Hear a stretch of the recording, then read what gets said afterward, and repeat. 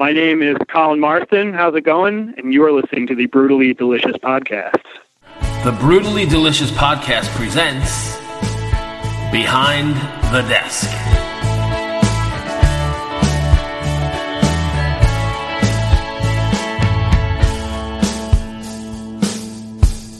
Hello. Colin. Yes. Hey, Bruce Moore. I got my partner Chris on the line. How are you? I'm good. How are you doing? Good. Thanks for joining us. Where are you at? You're in Brooklyn now? Queens, actually. But yeah, close enough.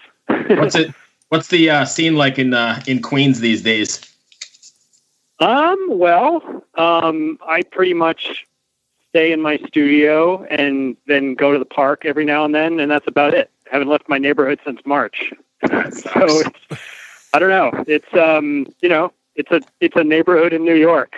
Yeah, there's a lot of people, but it's one of the better ones. I like being here, and the proximity to the park makes for like a nice balance of the super urbanness of it. Right. No, I get it. I'm originally from Valley Stream, which is not too far from where you're at. Oh yeah, right on. Some of my buddies from Artificial Brain are from Valley Stream. Oh wow! And actually, one of my studio interns is from there too. Oh, interesting. Yeah, I've been out of there for like 30 years now, but I'm originally from Valley Stream. Cool. I bet you it's changed a little in 30 years. No, I'm sure it's exactly the same. Oh yeah. So anyway, are you managing to stay fairly busy right now? With work, you mean, or just sort of like in life? With recording or mixing? Or... Yeah, well, yes and no. So, as of March, I stopped doing attended sessions, so I haven't had a single person in the studio in 6 or 7 months. And at the time, it was really scary because I'm usually booked 3-4 months in advance, like pretty much every single day, and so having like that much work drop away all at once was pretty terrifying. But the good news is that like a couple of those records that where I was supposed to have the whole band here, they just turned into remote recordings with people like doing what they could at home, or like I was supposed to record a band from Denver, so they weren't going to come out here anymore, but they were able to go to a local studio in a safe way and track it there, and then I still got to mix it. So even like with Malignancy, like a local New York band, that went from them coming into the studio to then me doing a consultation with Ron to set him up to record at home, and then send me tracks to edit and reamp. So, some of that work I was able to salvage. Other records just still haven't been done, like the Artificial Brain. And then some other stuff just got canceled. But the good news is that all the remote work is still very much in effect. So mastering is pretty much always remote anyway. And half the time I'm working with bands that are from, Singapore or Belarus or Italy or whatever anyway. So they're not going to be coming in the first place. So that's still there. And then like I'm just getting maybe, I'm not going to say a higher percentage, but just enough mixing work and mastering work to stay afloat. Well, that's good news. It's been like a lot of lost work, but also a lot of sort of unexpected last minute work. Yeah, and at least enough for now. Yeah, have you looked into the Audio Movers Listen To plugin? No, I'm not sure what that is. Okay, so it allows you to stream lossless WAV files over the internet. So okay. I don't know, are you using Pro Tools or what are you using? I use Logic. Logic, yeah, it works in Logic too. So basically what happens is you open up this plugin on a track, so you can put it on your master fader or any other track, and it streams based on your internet connection. So like if your internet connection is slow, you'll have to choose a lower bit rate to go, but you can stream 24-bit 48K files straight over the internet if your internet can keep up. And you can actually, I've done sessions this way during COVID, where someone's, say, in Vancouver, Canada, and I'll be like, okay, let's track this, and I can produce from afar because I can listen in my session and record it in my session while they're also playing and recording in their session. That's cool. No, I haven't looked into anything like that. I mean, the thing is, because even before the pandemic, I was doing a lot of remote work too. I mean, yeah, I don't really know what it boils down to in terms of percentage of like attended versus non-attended, but I've gotten pretty used to working both ways. So it's not like I only like to work where I'm like with the person, you know, giving them feedback in the moment. Like I'm happy to work on recordings also where like I just give all that trust to the musician.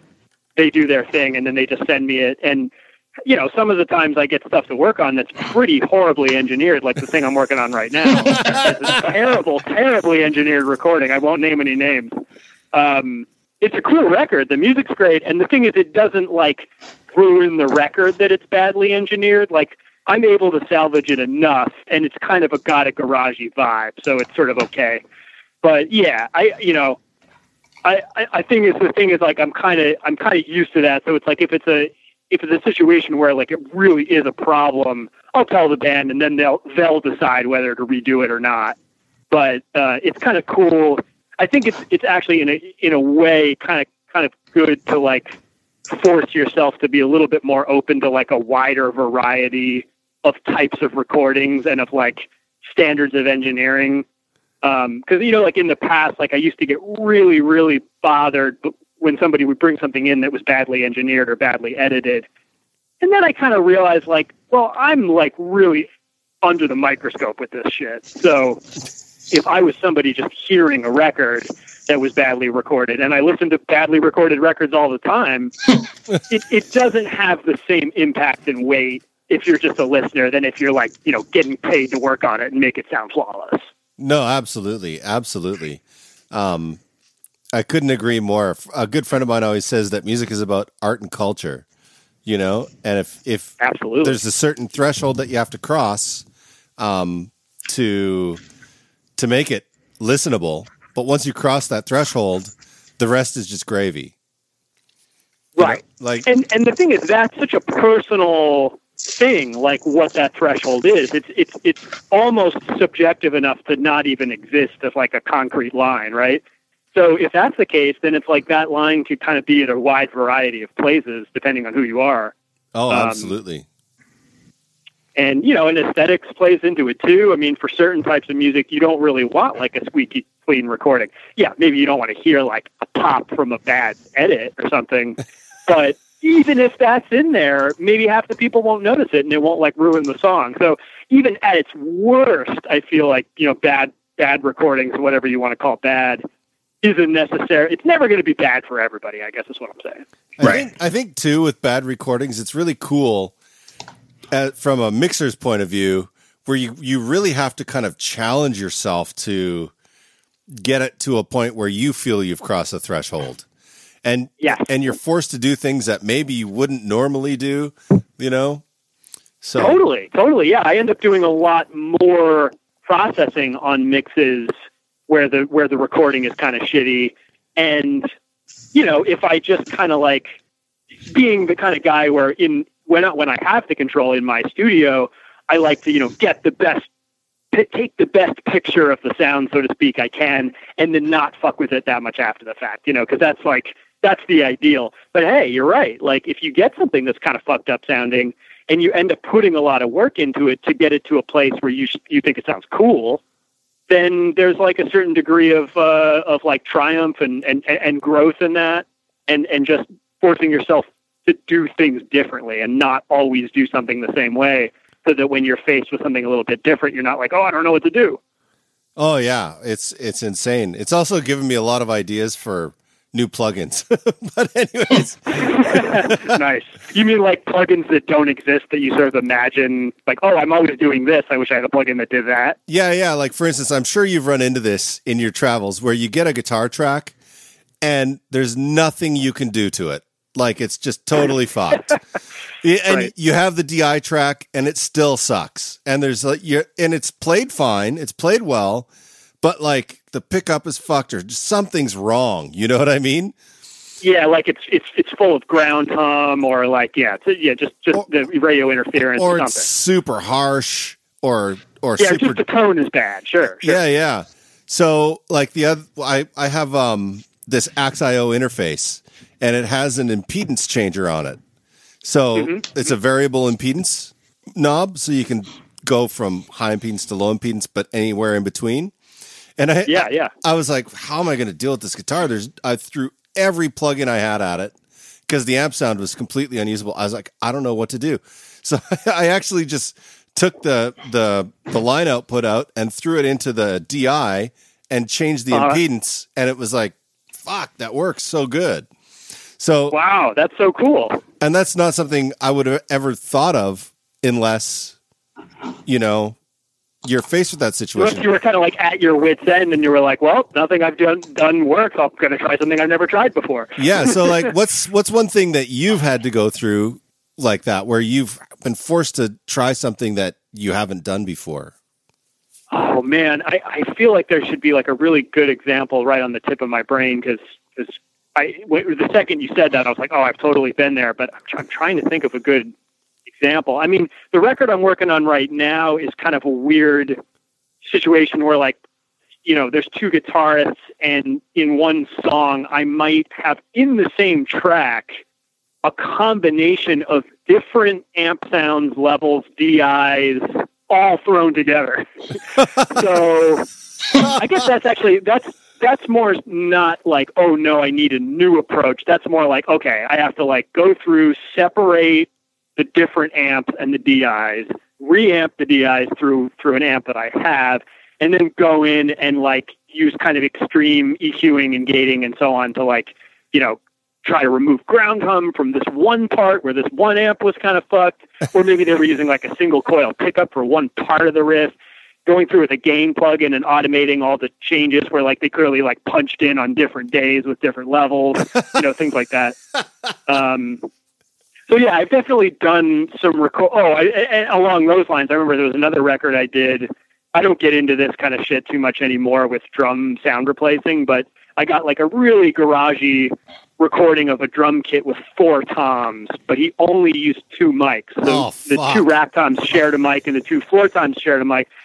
So what I had to do to be able to sound replace them was to go through, listen to every drum fill, and the guy was constantly doing drum fills, and separate the 2 toms of each pair, and then kind of go in with the Drumagog plugin and like automate the threshold for basically every drum hit so that it wasn't like double triggering or missing hits. And then I think I had like 2 layers of Drumagogs, because I had one that was sort of like a close mic and one that was sort of a room mic, so I could get a kind of a natural sound. Anyway, that was a long time ago, and at this point I'd probably just be like, all right, let me oh, you know what? I have a great example for your question I just thought of. Imperial Triumphant's record Abyssal Gods was a record where like I had recorded them in the studio a couple times, and then for that record they decided to sort of do it themselves, and they tracked the drums at their drummer's house. And, he's an amazing drummer, but a terrible engineer. And, or at least at the time, maybe he's gotten better. But, like, the editing was bad. There was, like, like the snare drum was just like a square wave. Like something had gone wrong, like in the preamp or something, and nobody'd noticed. So it was kind of so fucked up sounding, but the music of that band is very sort of fucked up and uncomfortable and dissonant. So I was like, all right, instead of trying to clean this up, let's go the other way and make this record sound just horrid. Just like, let's distort everything more and just get a really extreme, bizarre, uncomfortable, very like wrong sounding tone to the album. That was a lucky situation because it really fit the music. If it was like a country pop record that was for the radio and, try to get a hit single, probably wouldn't be the vibe. Although that would be pretty fucking interesting, wouldn't it? Let's send this We chatted with those guys just recently with their new record. Say again? We chatted with Imperial Triumphant just recently on their new release or newest release. Oh, I'm sorry. What about the new album? We chatted with them recently when they were. Oh, cool. Excellent. Yeah, they're nice guys. Yeah, I love that band. I've actually been working with them pretty much from the beginning. And like I said, gotten to do kind of everything from having them in the studio. Like for the last 2 records, it was the whole band in the studio, and I got to do everything from the ground up. but there was a sort of a middle period where they were doing a lot of the home recording, and that was sort of the weird sounding records. Right. But in retrospect now, it's really cool that happened, because it's like I never would have, like you said before, like I never would have arrived at a record that would sound quite like that if it hadn't had that whole backstory, and we just sort of like decided, okay, let's go into some uncharted territory and try to get something that's like, let's focus more on unique and scary than like, proper. Right. That makes sense. I'm going to change topics here for a second. What's your approach to drum recording? How do you, like, for instance, I mean, most people close mics fairly similar, but what about like overheads? Are you looking more for a picture of the drum kit with your overheads? Are you using like space pair? Or are you doing left, center, right? How do you approach the overheads on your drum kits? It's I would say it's not the same every time, but if I had like a go-to, it's usually a pair of Coles 4038s for my overheads. Nice. And I usually have them pointed either kind of straight up and down or a little bit, like, how do I say this? A little bit like out, like almost like it's a super wide ORTF that's at less than 110 degree angle. Gotcha. Because the thing is, with those figure eights, you have the nulls on the side. So if I want to like widen the stereo image, I can kind of like angle the mics out towards the sides of the kit a little bit more and cut, the bleed from the other side. But the thing is, the two you don't get like a super super clean stereo image with those mics anyway, because they are figure eight and they pick up from the back, so they get a fair amount of room sound in there too, which kind of blurs the left and the right. So that's kind of good, because I also, with those mics, I have a pretty live sounding live room. So I like to get in fairly close with them. Not, I don't have them like 5 feet above the cymbals. They're like, maybe 2 feet from the cymbals or 3 feet or something. Man, and the thing is, it depends on the size of the kit too. Like you were saying, like, do I do left, center, right? Sometimes I will do a center, or like if the drummer has like high crashes on either side, but then has like a bunch of splashy small cymbals like right over the toms, I might come in with some close mics there. It kind of just depends on, like, I just eyeball it and I see what stuff is far from any mic, and then maybe add another one. That's cool. I've never tried figure eights as overheads before. I was using KM 184s for years, just small diaphragm condensers, and they were fine and whatever. And then when I got the Coles, I was just like, oh my God, what have I been doing? And never went back, pretty much. That's amazing. They're just so much sort of thicker sounding. I end up having to roll out a little bit of low end sometimes because I don't have a huge room. But they're just fucking perfect for what I like. They're never brittle, never harsh. Even with added top end and stuff. And I'm usually also spot miking the ride and the hat with the KM 184. So those end up being very bright, but I have them pretty low in the mix with the Coles, as the main overheads. So I always have room mics too. I was just going to ask, do you ever use your recorded hat track? Yeah, it's always real low in the mix, and if it's mostly open hat, maybe I wouldn't even use it at all. I mean, it's the lowest thing in the mix, period. But then every now and then, with certain drummers, you get, like some intricate closed hi-hat stuff, and that's where it comes in handy. Or even sometimes you can just get a slightly crisper stereo image of the cymbals if you sneak it in there. Like you barely even hear it, but it just kind of gives a little bit of definition. I'm always talking shit about sound guys miking the hi-hat. It's like the third thing. It's like, I don't know if we can mic the bass cab. I'm like, you're fucking miking the hi-hat. Come on. Yeah, the whole bass player isn't important, but this one instrument that's the loudest thing in the room, let's get a mic on that. Yeah, and From a production point of view, how do you deal with hat bashers?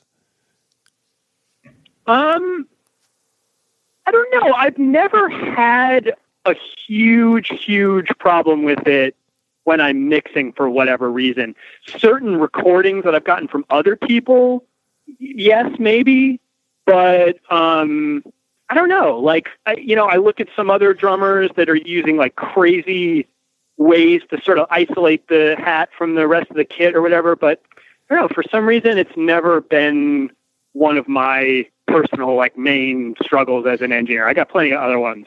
You're very lucky. Yeah, I mean, sure it's an issue. Yeah, I recognize it, but it's just like for whatever, it's like there's certain things that you pull your hair out about as an engineer that really just get to you, and for some reason that's just not high on the list. Yeah, in general, the washiness of cymbals annoys me, but I tend to get more annoyed by like washing out on crashing on the ride cymbal for like 5 minutes at a time, or just constant crashing, than I do by hi-hats for whatever reason. Then you'll never want to make a drum sample library if that bothers you. I've done that too.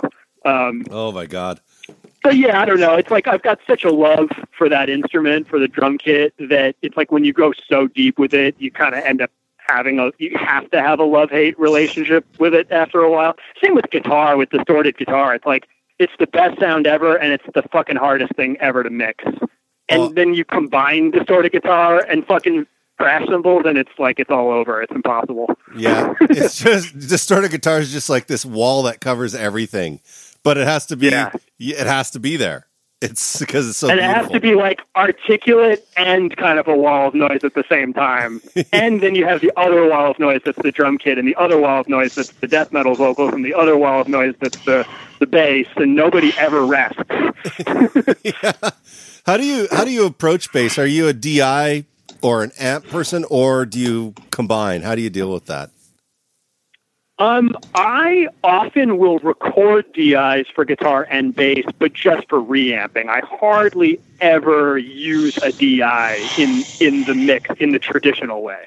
I actually end up using DI guitar for like special effects way more than DI bass. I don't think I've like ever used DI bass on a record, except for like on a rock record, maybe like for there's weird experimental examples for like reggae or something like that, like something more like hip hop close, adjacent or something where you want it to almost sound like a synthesizer. But in general, I'm very much an amp guy, and I'm also a little bit opposed to amp simulators. I definitely like use them for demos, and I use them for certain things where it makes more sense, but it's like, if I can use an amp, I'll use an amp. I'm just really into like miking and that whole side of recording. Oh, I'm with you. I started my recording career in like a world-class studio in Vancouver, British Columbia, and cool. Just the ability to mic and have mics and deal with the real world of recording, Like the first thing I noticed when I went to your website is that you had a tape machine, and every time I see a tape machine, I have nightmares because that's how I started. But there's something about tape machines because you had to listen. You were an engineer, not an engine eye, if that makes any sense. I like that. So are you still working on tape and then transferring to Logic? Or are you recording through the tape to Logic? How are you dealing with that?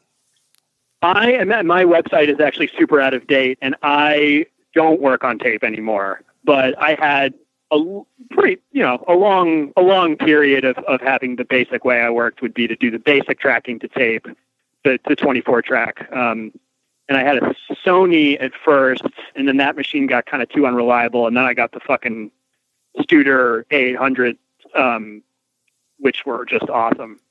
So anyway, I would do the basic tracking to tape, dump the reel to the computer. And at that point, I think I was mostly recording 15 inches per second. So I would at least get like 32 minutes on a reel, as opposed to the little 16 minutes before you have to, that would get pretty pretty difficult sometimes with bands with long songs, and you want to do 2 takes, and then all of a sudden you do a false start and you're out of room, and then you got to erase the tape. And that machine didn't erase as well as the Sony, so I actually had to go back and erase and then record. Like I had to basically record silence before I would do another recording over top of it, or sometimes you'd hear it bleeding through.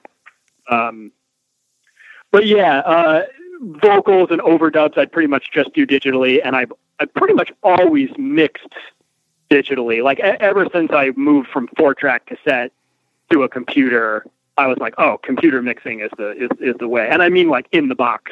Yeah. Like no summing, no. I think I tried, mixing on my console once or twice, and it just was like, what's the point? I didn't really have a snazzy console anyway. It was just a Tascam. It was more for routing signal, doing headphone mixes.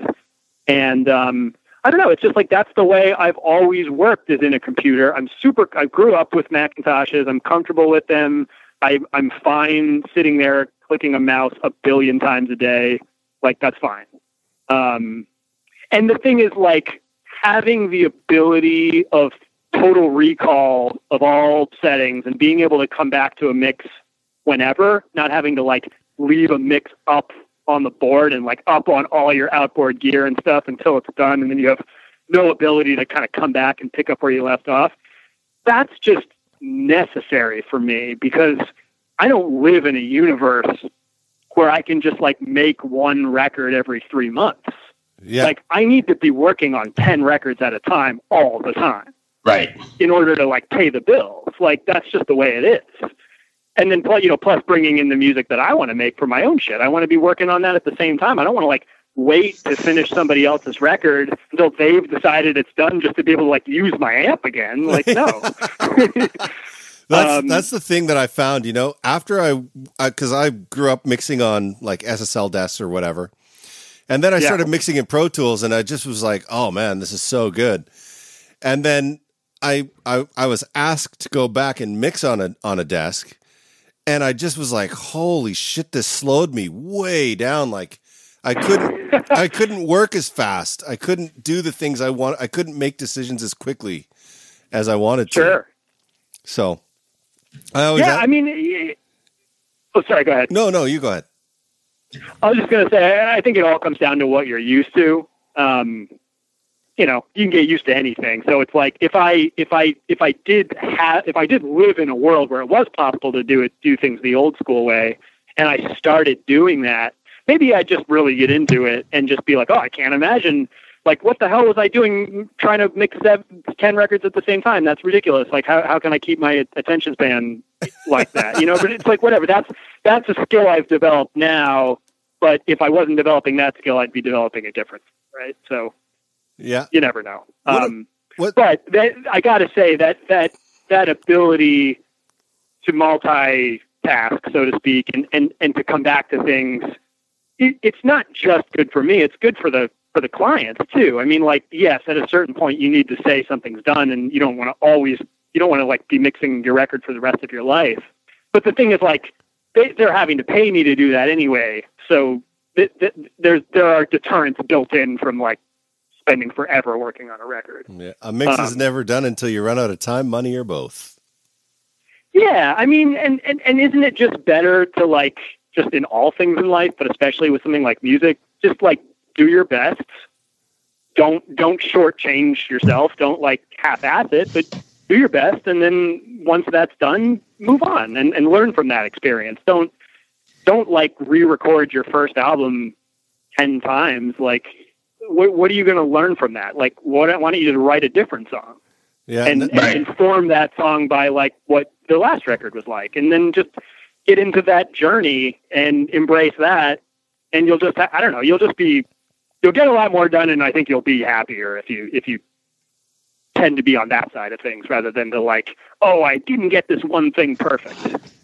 I remember reading an interview. There's no such thing as perfect. It's fucking the arts. There's no perfect or imperfect. It just is what it is. Yeah, no, I totally agree. I remember reading an interview with Bruce Sweetie, and he said that they had mixed "Beat It" by Michael Jackson over 100 times. I read that article too. And they used like mix number 2 or 3. It was number 2. That's right. And dude, that was when it was all on fucking half-inch tape.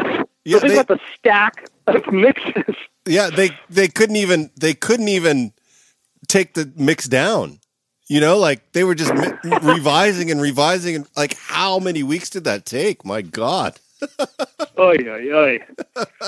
Yeah, I just can't imagine that was a healthy experience for anyone involved.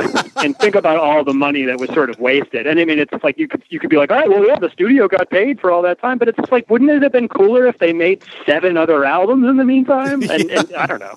I imagine working on that record, and then you're like, oh, finally, it's done. I don't have to listen to it anymore. And then it's Thriller, and that's the only thing that you hear for the next like 2 years. Right, you can't ever escape it. Yeah, that's the ironic thing about like, you know, something like the Black Album, or you know, it's like you spend so much time and money on it, and then it's just like, oh, now you can't ever escape this song. Never. Like all of humanity has to listen to Enter Sandman on repeat until we die. That's awesome. That's great. Bruce, do I have time for one more? You got time for one more? I emailed people and told them we're a little behind. So I'm just really enjoying this conversation. No, that's fine. Got about 5 more. What's your approach to tracking guitars? Like, are you a 57 421 guy? How do you kind of go about it? Right on. So one fun fact is that I don't own an SM57 and never have. Wow. Yeah. I'm kind of a little weird when it comes to mics. I'm like I'm not going to say I only use ribbons, but I use a lot of ribbons and a lot of condensers and not that much dynamic mic. I did get, I have a Sennheiser 441. I don't have any 421s either.